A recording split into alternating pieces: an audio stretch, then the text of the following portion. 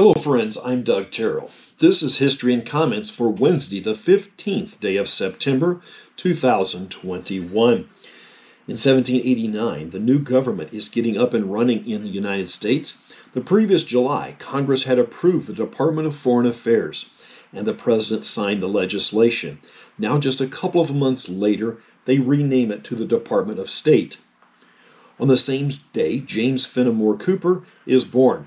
Cooper will be one of the young country's most prominent writers, writing historical novels that featured colonists and Native Americans.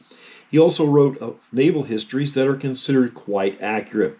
Cooper spent a large portion of his life in Cooperstown, New York, a town that was developed by his father. We tend to forget how much early U.S. history took place in the Northwest Territories. On this day in 1812, 7 years before Indiana will become a state, an Army train of supply wagons traveling from Fort Knox to Fort Harrison is ambushed by Native Americans near the present-day town of Fairbanks, Indiana. This is the second such ambush at this location, the first just the day before. Due to poor communication, word had not reached the second group of wagons. Fort Harrison had been under siege from the 4th until the 12th of September. The occupants of Fort Harrison were greatly outnumbered, but managed to pull off a victory. Fort Knox was near present-day Vincennes, and Fort Harrison on the north edge of Terre Haute. New technology can present dangers that folks just do not think about. In 1830, the Liverpool to Manchester railway line opens. Keep in mind, this newfangled mode of transportation was noisy and only traveled maybe 15 miles per hour. This did not stop Member of Parliament William Huskisson from stepping in front of the moving train and being fatally struck. Huskisson is reported to be the first rail passenger fatality. Apparently, the urge to beat the train was present on the very first day. The entire train consist was probably not 150 feet long.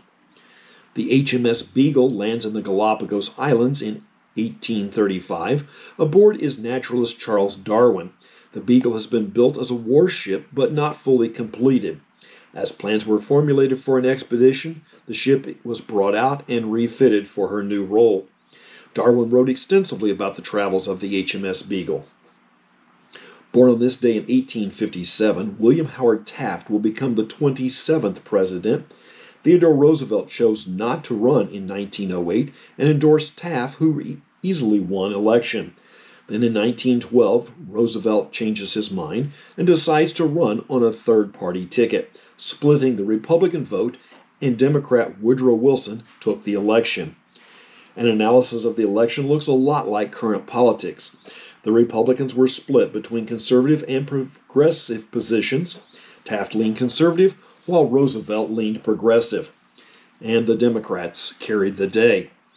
Taft will be appointed Chief Justice of the U.S. Supreme Court in 1921 and served that for 9 years. English crime novelist Dame Agatha Christie is born in 1890. Christie is listed by Guinness as the world's leading fiction writer, having sold over 2 billion copies. Roy Acuff is born in Northwest Tennessee in 1903. Acuff may have been the driving force that moved early country music away from string band style to a more commercial sound. Acuff would have preferred a baseball career, but he suffered a heat stroke in practice and was unable to tolerate sun exposure any longer. During his recovery, he practiced on the fiddle on the front porch after sundown. In 1935, leading up to World War II, Germany institutes the Nuremberg Laws. They were two-pronged.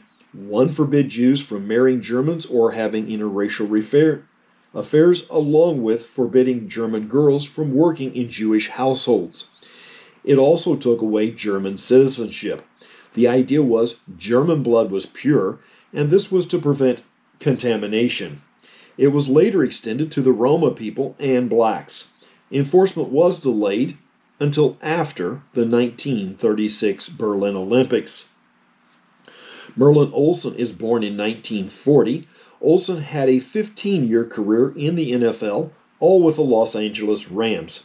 He played in 14 Pro Bowls, a feat only held by 4 other players. 2 of them are Tom Brady and Peyton Manning. After football, he had a reasonable acting career. He appeared in 51 episodes of Little House on the Prairie and 34 episodes as Father Murphy. Actor Tommy Lee Jones is 75 today, and he shares a birthday with director Oliver Stone. Retired Miami Dolphin quarterback Dan Marino is 60 today. Marino played 17 seasons with the Dolphins and holds numerous records that still stand. In 1962, the Soviet ship Poltava sails towards Cuba. This is one event leading up to the Cuban Missile Crisis. If you're not familiar with the Cuban Missile Crisis, that is one bit of history that might be worth reading. For 35 days in the fall of 1962, the world held their breath as everyone knew we were on the brink of a nuclear war. The Smithsonian Institute brings out the John Bull for a little excursion in 1981 on its 150th birthday, making the John Bull the oldest operable steam locomotive in the world.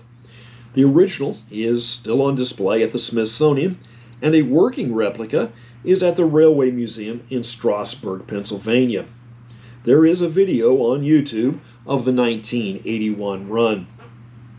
And that's History and Comments for the 15th day of September. I'm Doug Terrell. Now go and do something worth remembering.